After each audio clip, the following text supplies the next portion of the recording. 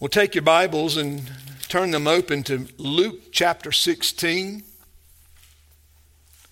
Luke chapter 16. This morning I'm going to begin where we left off many weeks ago, addressing the parables in Luke. And this morning we are on that very familiar parable titled The Rich Man and Lazarus, found right there in verse 19. Well, brothers and sisters, let's ask the Lord's blessing upon the preaching of the gospel. Let's pray together. Heavenly Father, we come to your matchless word. It's a great joy for us, Lord, to have it opened up. And we pray, oh Lord, that you would send your Spirit now to us and open up these words, Lord. Help us to understand, help us to see, perceive spiritual truths. Help us to see ourselves, Lord, in light of this text of Scripture, so that we, Father, might be found as Lazarus in that ultimate hope of glory in the bosom of Abraham. And we pray all of this in Christ's name. Amen. I want to begin reading at verse 19. Now there was a rich man, and he habitually dressed in purple and fine linen, joyously living in splendor every day. And a poor man named Lazarus, who was laid at his gate, covered with sores, and longing to be fed with the crumbs which were falling from the rich man's table. Besides, even the dogs were coming and licking his sores. And now the poor man died and was carried away by the angels to Abraham's bosom, and the rich man also died and was buried. In Hades he lifted up his eyes, being in torment, and saw Abraham far away and Lazarus in his bosom.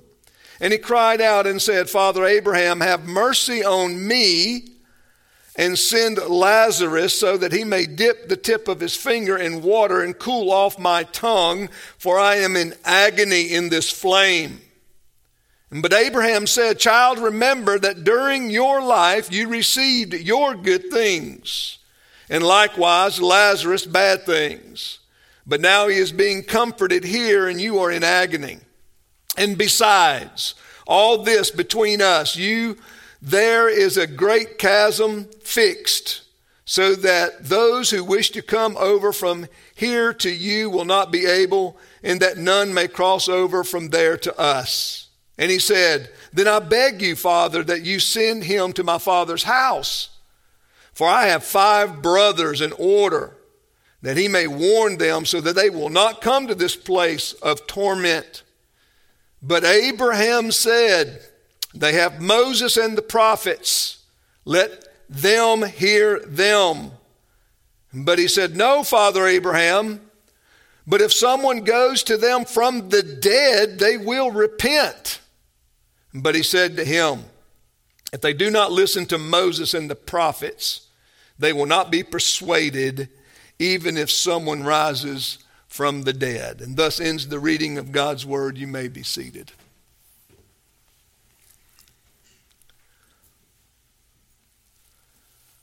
Well, brothers and sisters, this morning we're going to look at this parable, and it's more than likely a parable that many of you are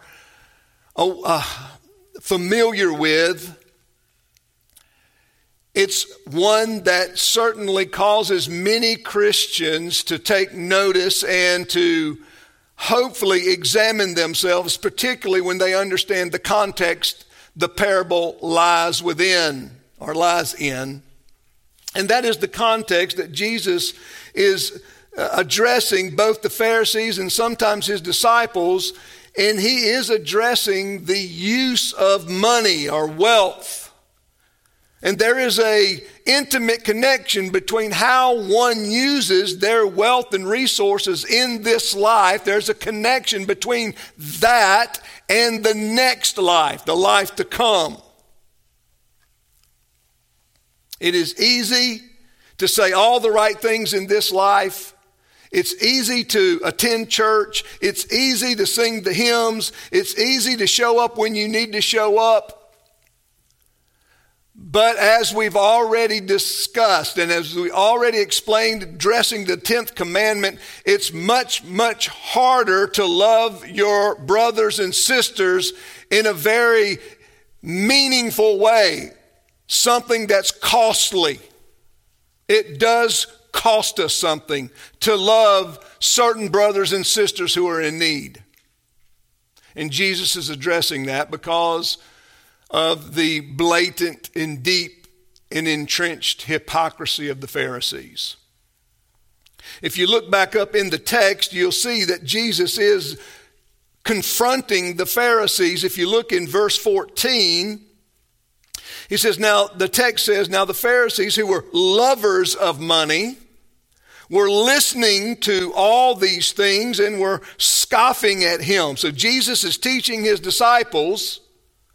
The Pharisees are listening. They're within earshot of his teaching, and they are mocking him. They are scoffing at the teaching of Jesus. In verse 15 he says, and he said to them, now he turns to the Pharisees, for you are those who justify yourselves in the sight of men, but God knows your hearts.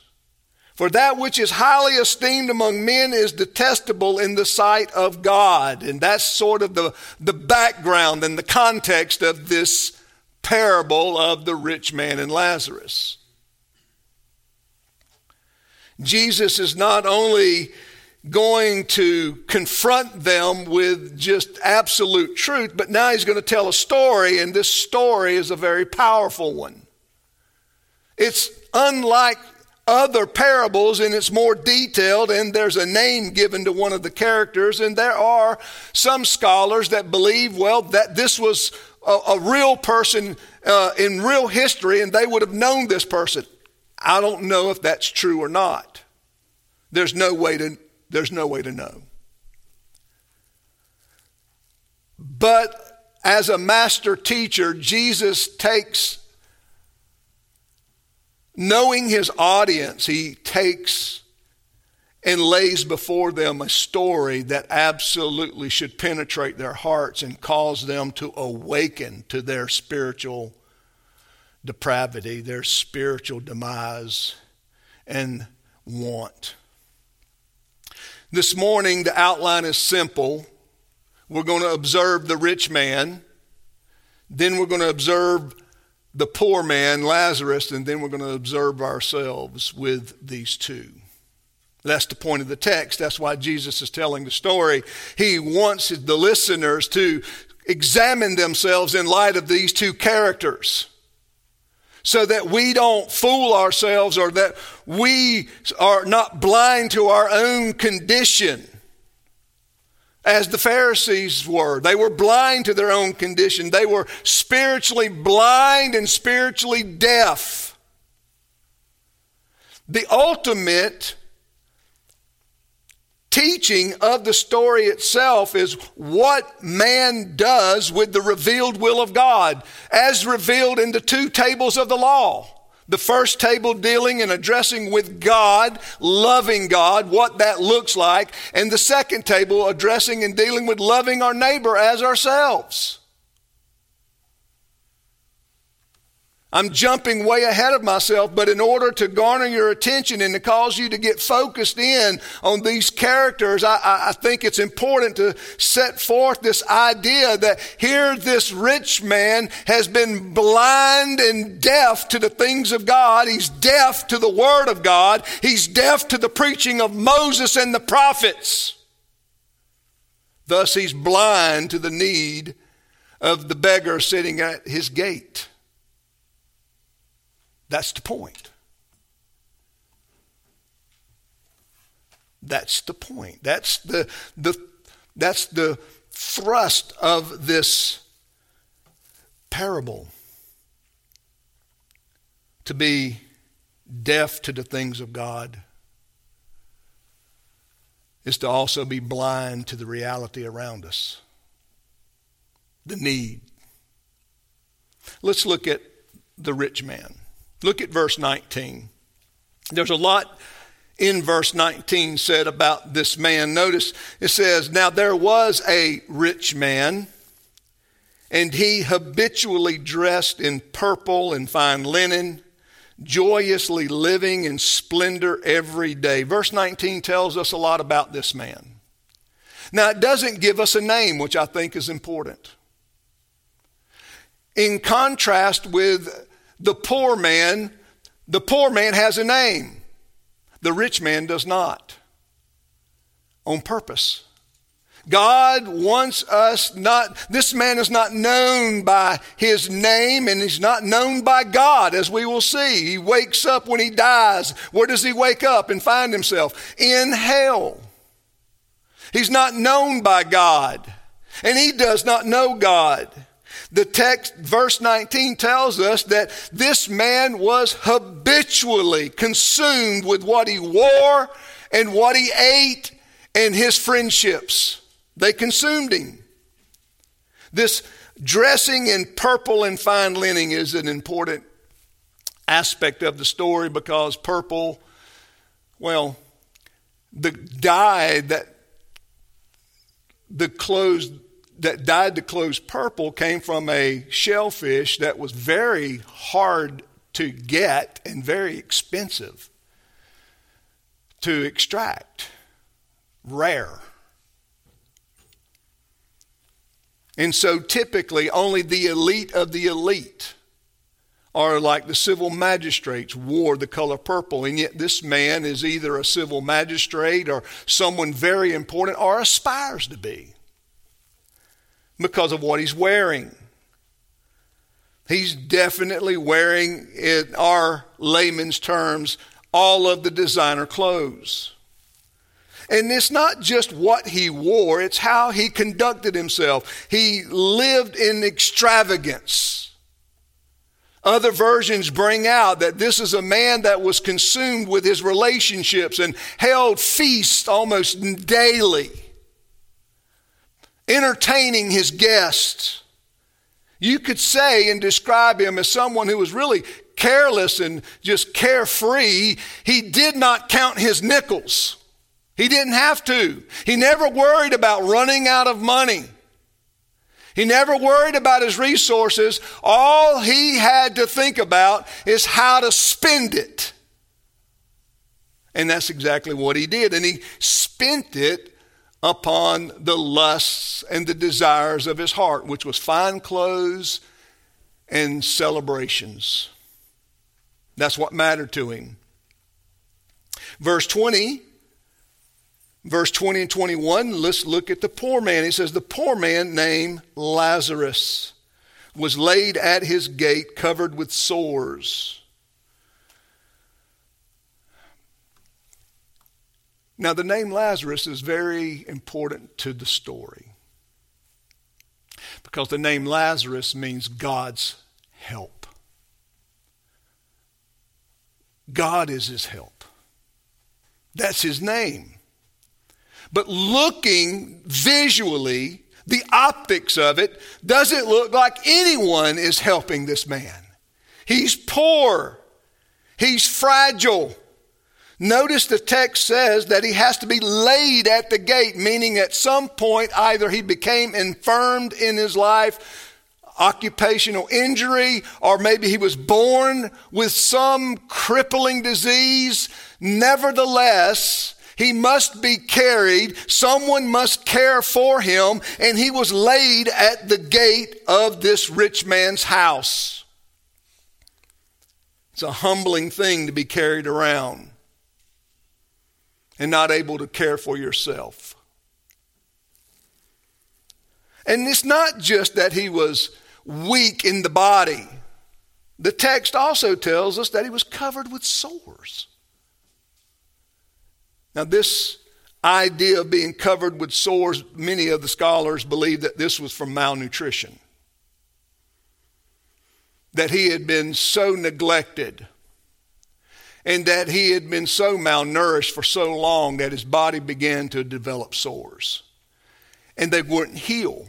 He couldn't sustain any nutrients, any long-term nutrients for his body to heal itself. And so he just continued to sort of weather these terrible sores. already most of us is just, we wince at the description of the poor man, don't we? In verse 21 it says, "In longing to be fed with the crumbs which were falling from the rich man's table." Now notice what it says. It says his desire was simply to grab something that someone else discarded. You can see the difference between these two. The rich man who had no care whatsoever what anything cost, how many guests would show up, the more the merrier. We're just going to have a celebratory time. It's going to be festive. We're going to have music. We're going to have all the wine and all the food we can eat and drink.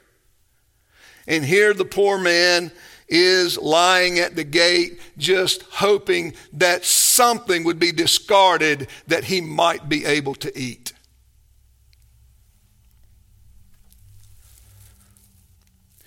Now, it goes on and it says that even the dogs were coming by and licking his sores. Now, the text is certainly, setting before us what? The great exaltation of lifestyle of one and just how humiliating the life of another is. In the Greek, these are not domesticated dogs. These are wild dogs that roam the streets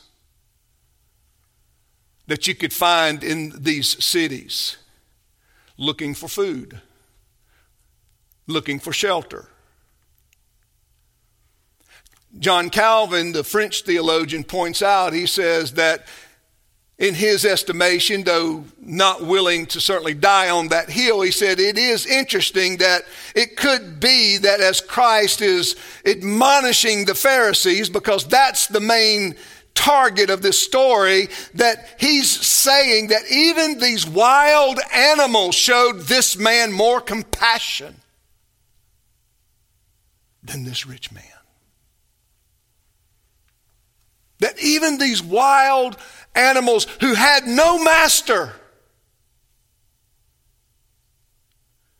would have mercy upon this man and just lick his sores and thus giving him some momentary relief from their pain. It's very possible, isn't it?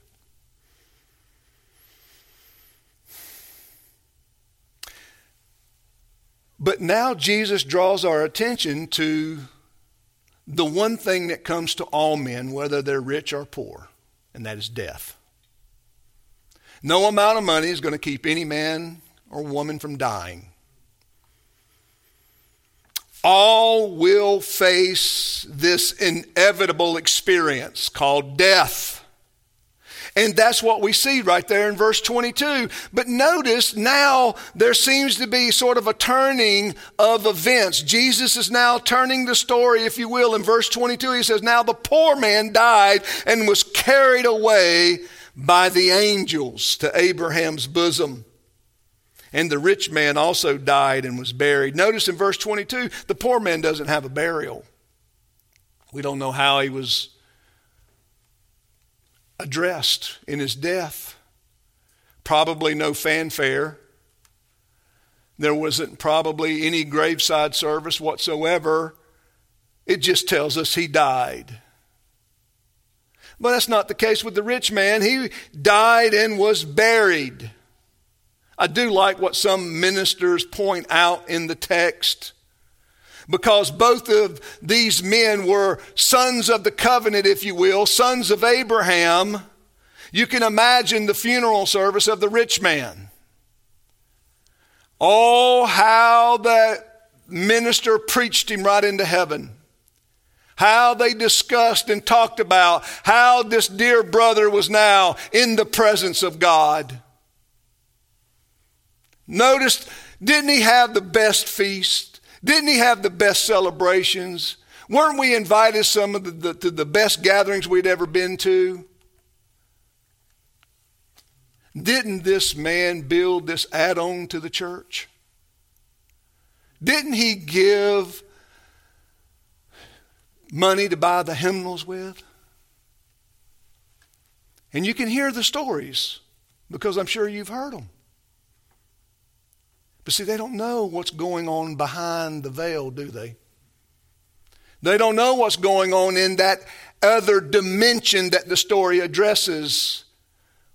Once they leave that physical dimension and now they enter into that invisible dimension, they don't know what's behind the veil. See, the poor man, Lazarus, he's died and he's just gone. Nobody even recognizes him missing. No one asks about him. He's really insignificant and really just a bothersome to walk by, to go to the house. Beggars at the gate.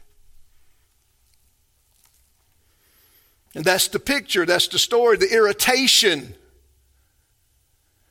that the poor man would have brought to the rich man. Remember, what are the Pharisees doing? The Pharisees are mocking, they're deriding Jesus, they're scoffing at him, they're making fun of him. And the point of the story is to highlight their arrogance and their pride and their hypocrisy. The Pharisees rightly understand that the rich man represents them and the poor man everyone else, because the Pharisees felt like they were superior to everyone else.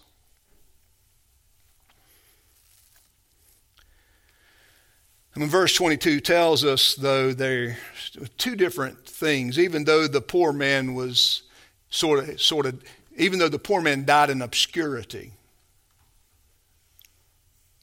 and no one cared, God did. God cared. For in the story, his name is Lazarus, God's help. You say, how did God help this poor beggar? This man withered up in body and unable to carry himself, full of sores.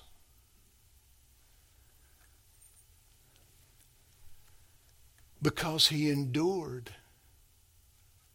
that grievous trial by the help of God. He endured it. He waited daily for anything to come to him.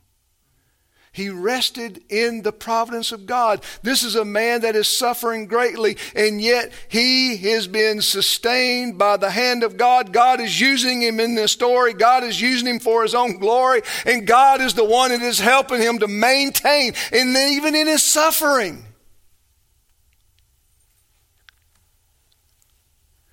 And so when he died, angels usher him up and bring him to Abraham's bosom. See, God cares.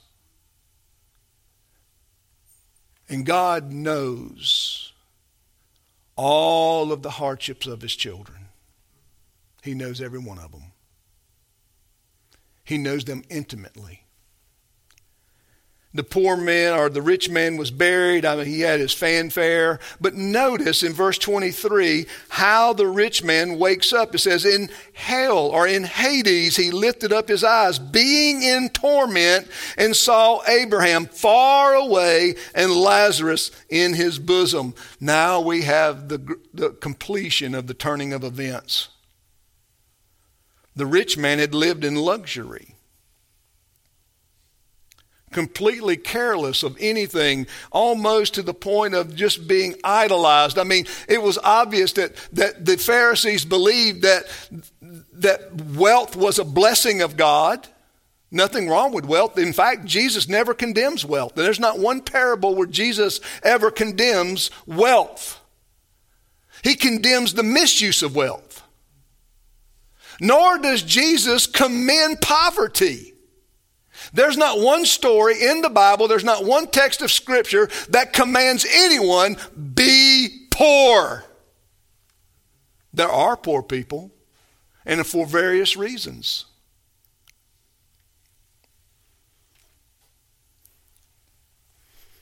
So it's not the wealth But when you take wealth and you couple it with an evil heart, that's not a good combination. There are many, many people that cannot handle wealth. In fact, there are many people that would be much better off if they didn't have so much to exercise their depravity.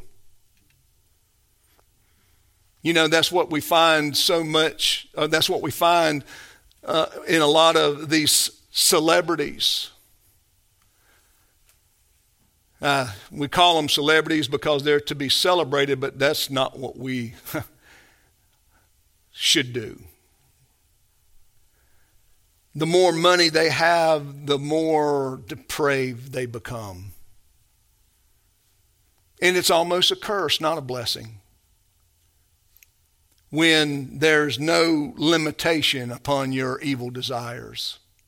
There's nothing guarding you. There's nothing at this point where anyone says no to you. Everything is at your disposal. All the evil you can imagine because you have all the money that you can afford it all. That's when wealth becomes a curse. So the Bible never ever condemns wealth. It condemns the misuse of wealth. It condemns the idolatry of wealth. It condemns the craving of wealth, but it never ever condemns wealth. Just as the Bible never ever supports the idea that all should just become poor. Take a vow of poverty and become poor because money is somehow evil. It's not the money that's evil. It's the heart that possesses the money. That's the problem. This is the story here. And he wakes up, the poor man wakes up and he is in hell or Hades. And he lifts up his eyes and he sees Abraham and Lazarus. Now you can see the rich man. You can see that these are, quote, these both are covenant children of Abraham. Notice in verse 24, this is his, quote, religious cry. The rich man, what does he do? He cries out and he says, Father Abraham, have mercy on me. You can see he's ignorant of the afterlife. You see, brothers and sisters, what do we know? What does the Bible teach us about the afterlife? The Bible teaches us that when we leave this life, it's fixed.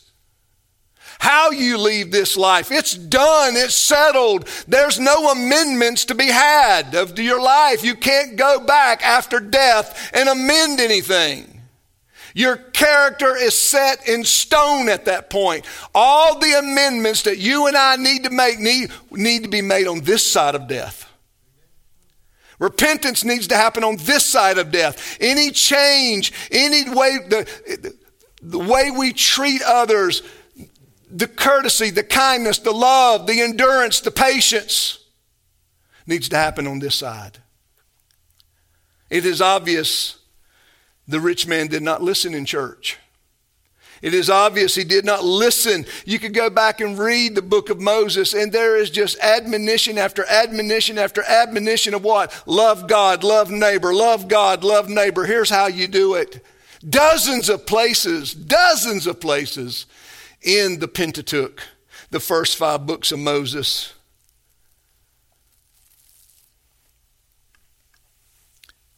So he is ignorant of his Bible. He says, have mercy upon me. And there's no mercy to be had. But notice his arrogance is still with him, even in hell, when he says, send Lazarus so that he may dip the tip of his finger in water and cool off my tongue, for I am in agony in this flame. He is still commanding others. He still thinks he's the elite. He still thinks he is his brother's master, that his brother is there to serve his wants. I think that's the point that Jesus is trying to beat the Pharisees, if you will, over the head with. You are so full of yourselves. You believe that this man is at your beck and call. Notice the turn of events. The poor man is in the bosom of Abraham, and now the rich man is in the flame and in agony. What Abraham says to him in the story is revealing. In verse 25, he says, "But Abraham said, 'Child, remember that during your life you received your good things, and likewise Lazarus bad things, but now he is being comforted here and you are in agony.'" Now I want to point out what the text, notice how clear the text is. But Abraham said, "Child, remember that during your life you received your good things." He didn't just say good things. The import of the language is, did you not get everything you wanted? Now let that sink in. It's not just that he experienced good things. You got everything you wanted. Did you not get all of your good things? There was nothing withheld from you. You received everything that you ever wanted. That's what Abraham is telling him. But not Lazarus. You know, brothers and sisters, when you look at this and you sit back and you meditate upon this story, there are people around us that just have hard lives. And Lazarus was one of them. I don't know if you've ever been around someone that's in pain. And I'm not talking about an ingrown toenail. I'm talking about systemic, long-term pain. It's agonizing to watch it. There's no relief. They can't sleep and get away from it without drugs. There's no relief from it when they wake up. There's nothing to look forward to when they wake up. It's just constant pain. That was Lazarus. And that type of painful experience takes a toll on the body and the mind.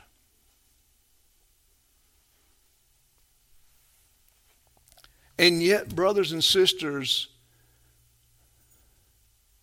the truth is there are people around us that have this type of life. And they ought to be pitied and mercy. They ought to be pitied. They ought to be the objects of compassion. I'm sure there were many people that walked by Lazarus every day and said, well, he should have saved his money while he was able to work, and he wouldn't be begging now. Or, maybe he should have been more careful on the job, and he wouldn't hurt himself. I mean, there are a number of reasons people use to not pity those who deserve it. Pity. There are a number of excuses we can use not to be compassionate towards someone. And what we're supposed to do, most of us can relate to some degree. None of us here are carefree and careless with our income. None of us have unlimited income like this rich young man. But we all know what it is to get what we want. We all live in a fairly affluent society and community that when we want to go eat something, we go buy it, or we can cook it, we can buy it and cook it, we can go to a restaurant. We can do certain things where we demonstrate that we have the resources to do those things. to feed our cravings, to feed our desires. So we can, in some ways, we can understand this, but none of us here that I'm aware of have been in Lazarus' shoes.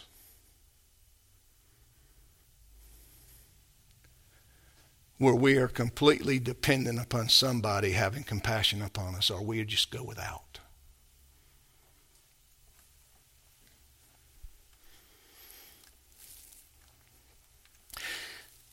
I think the point that Jesus is emphasizing with the Pharisees, and of course with us here this morning, is that God cared greatly for Lazarus. And yes, Lazarus spent this human existence in great suffering. But this life compared to the next life is but a breath. This life passes by fairly quickly, young people. I'm sure all of us of age can remember. I can remember being 16. I can remember being 17. I can remember being 20. I can remember being 25.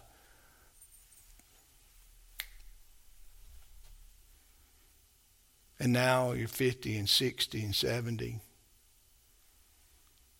See, it's the next life where there is that great reward. It's the next life where the Lord caters to. And now we find Lazarus. Notice what he said. He said, Lazarus received the bad things in this life. But now he is being comforted here. And it's you who are in agony.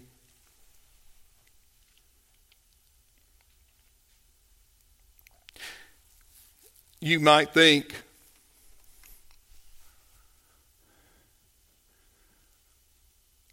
we don't ponder enough of the glory that does await those who love the Lord. And honestly, yes, this life is important. It's valuable. We were made to be here. We were made to function here. We were made to enjoy this life. We were made to be happy in this life. But there is more than this life. And that's the point that Jesus is making. What did the rich man do? The rich man just squandered his life. Yes, he got everything he wanted. Okay. Yes, he didn't have a day where he ever wanted something and couldn't have it. No one ever told him no. Poor guy. I have often thought, even with my own children and with others, that one of the easiest way to ruin a child, as an adult, even as a person, is just give them everything they want. And you will ruin them. Because they leave your home and they go out into the world, and the world is not going to give them everything they want like you did. So this guy lived in his own little reality. He lived in his own little world. He lived in his own little kingdom, if you will. And he now is suffering in eternity. Brothers and sisters, look, there is an eternity.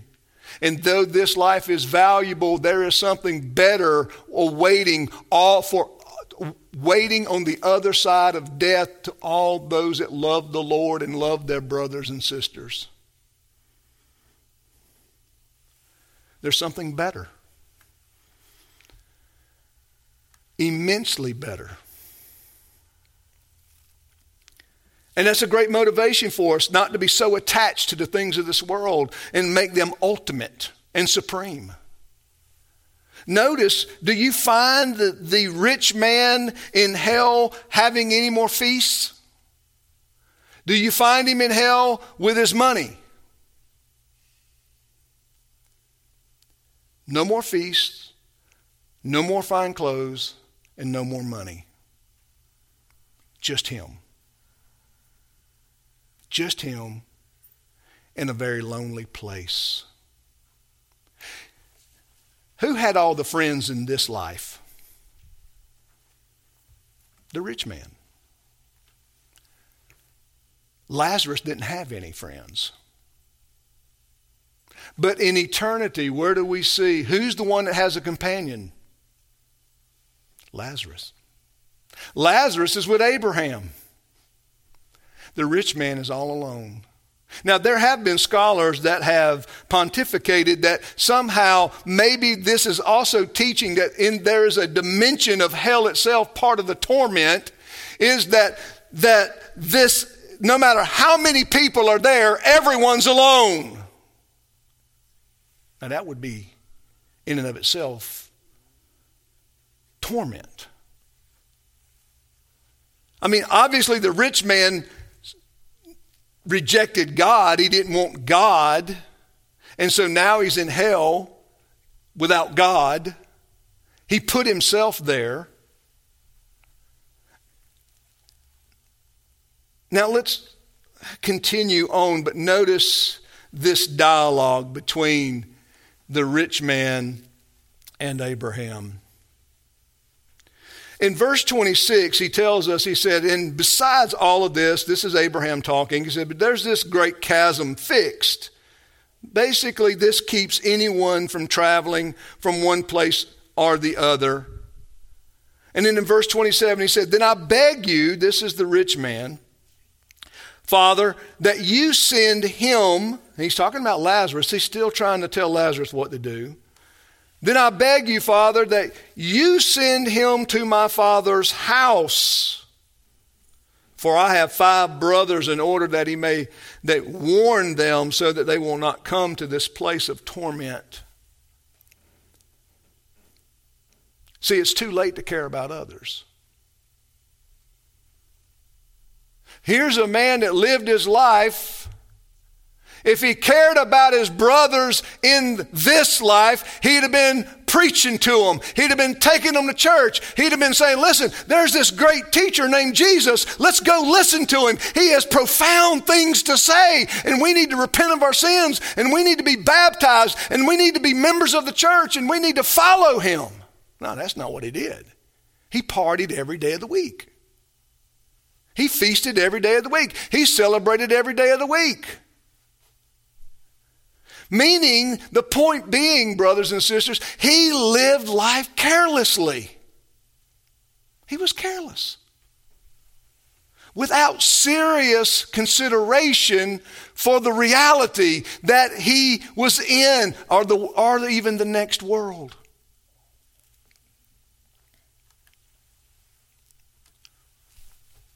And now he wants his brothers to be warned.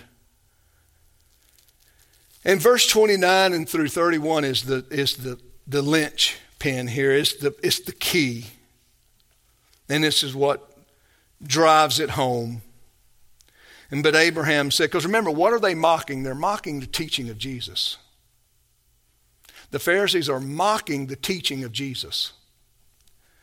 And so in the story, look at verse 29. And Abraham said, they have Moses and the prophets. Let them hear them. Now, of course, we know Moses is dead. He's talking about the preaching of the word. He's talking about the reading of the word of God. It's the living word. He's talking about reading the writings of Moses. Moses speaks in his writings. Why didn't you listen to Moses? Why didn't you obey the word of God? If that's who they need to listen to.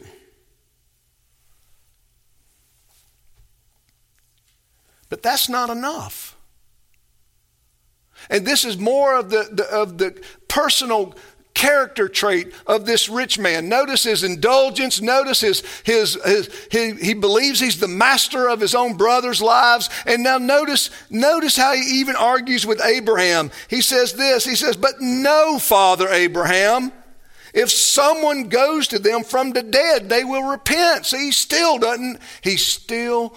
is ignorant, and his ignorance is coming out vividly in his dialogue with Abraham.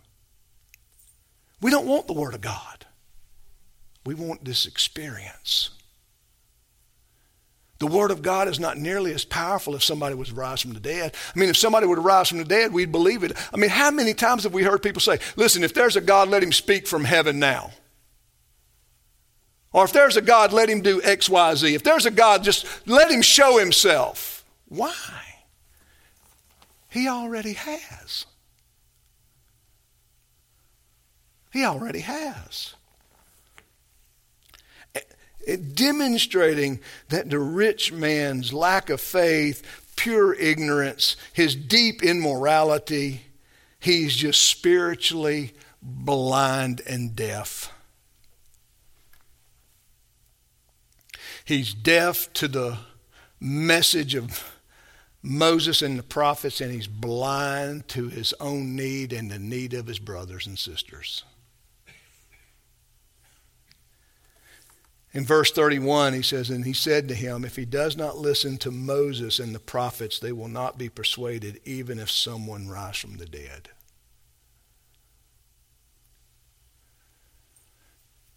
Abraham says what we all know in this church, what we've all been taught in this church. That's just the primacy of the Word of God. That the Spirit of God takes the Word of God and does a saving work in the heart of those who receive it and desire it and want it. We don't need people rising from the dead. We need the plain teaching of the Word of God. What the Bible is telling us, beloved, is this. Whatever resources we have, praise God for them. Wealth is a blessing. But wealth is not a blessing unto itself. Wealth is a means, a blessing and a means to demonstrate to the glory of God that love that you have for him and your brothers and sisters is real. Now, and listen to me. Paul says to Timothy in the pastoral epistles that a man that won't take care of his family is worse than a pagan, is worse than an unbeliever. It's not about neglecting your family and just going and giving all your money away. It's about the wise use of meeting needs when they come up. If you can and you have the ability to do so, why not? Here's another application, that this man who did not care for others ultimately did not care for himself. Love your neighbor as yourself. He destroyed himself with luxury. Luxury. I wrote down just a couple of applications right before the service, and it was this. That thing came to my mind as I continued to ponder and pray through and read it. It says, he who is deaf to the word of God will be blind to the needs of others. He who is deaf to the word of God will be blind to the needs of others. Even though this rich man has been cast into hell, he thinks that his brothers would somehow repent over some extravagant experience of the dead going and warning them versus just taking out the Word of God and teaching it as it is. The power and efficacy in the Word of God. It's the Word of God that is sharper than any two-edged sword, brothers and sisters. Able to discern, right, between all of our motivations and desires. It's the Word of God that sort of fillets our hearts open so that it's exposed to God so that we can examine ourselves. James even says that the Word is like a mirror, and a man that goes and looks into this law of God and walks away and forgets what he sees, he's foolish.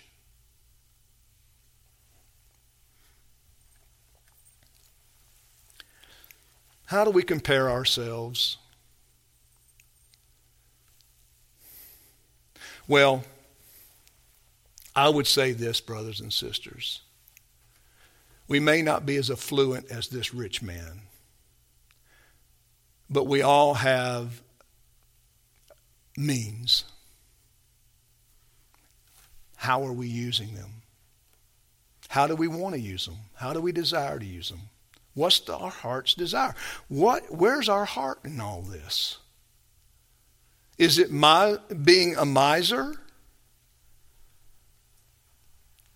The Bible certainly talks about saving money. but not saving money to the ultimate end of saving money for use to be used as it helps you, your family, as it may help someone else, but certainly keeping things in order. I mean, brothers and sisters, we're this sort of, debates that go on, and I started to make fun of it. Now, maybe I will a little bit, but, the people that are in starving countries aren't debating over whether to be vegan or not. That's only in first world countries.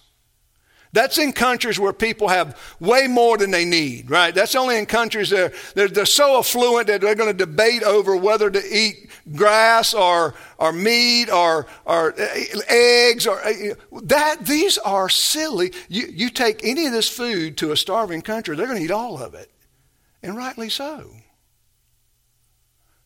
Third world countries are not debating whether or not to be vegan. I mean, we think about these things, brothers and sisters, that we call Christian.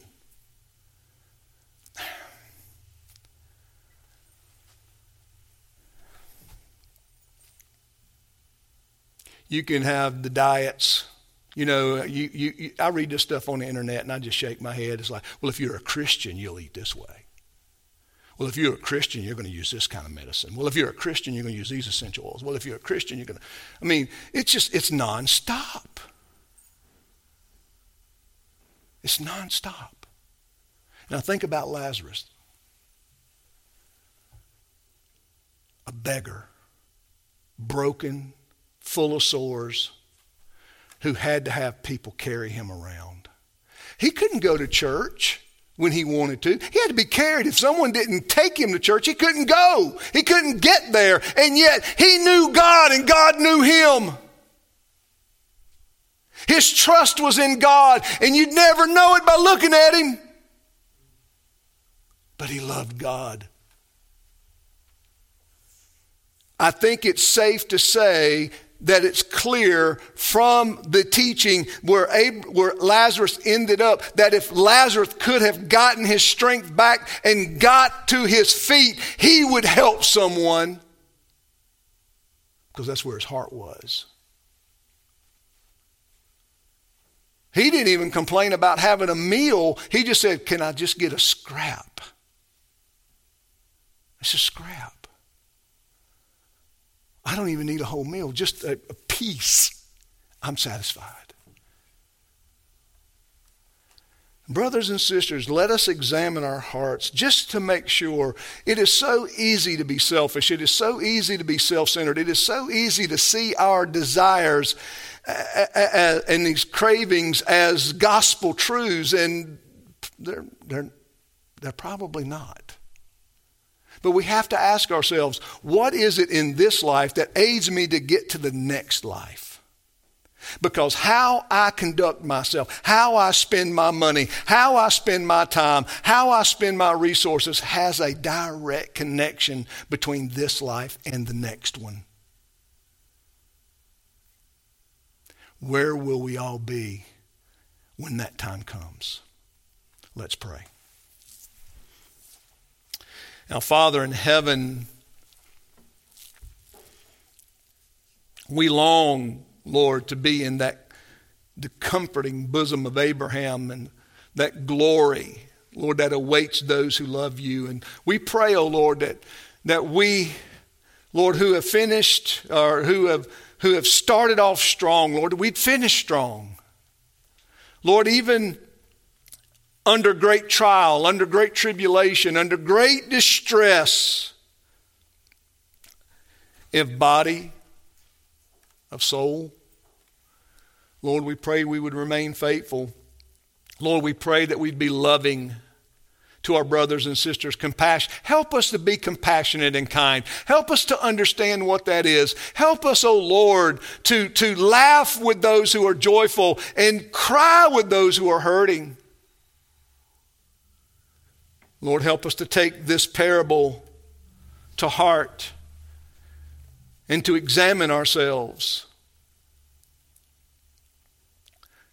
And Lord, let us have a high view of the Word of God.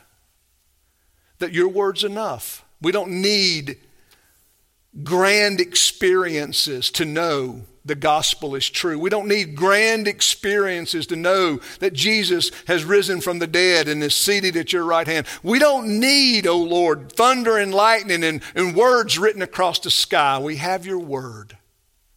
Let that be enough, Lord, to satisfy our hungering and thirsty souls. We pray this in Christ's name. Amen.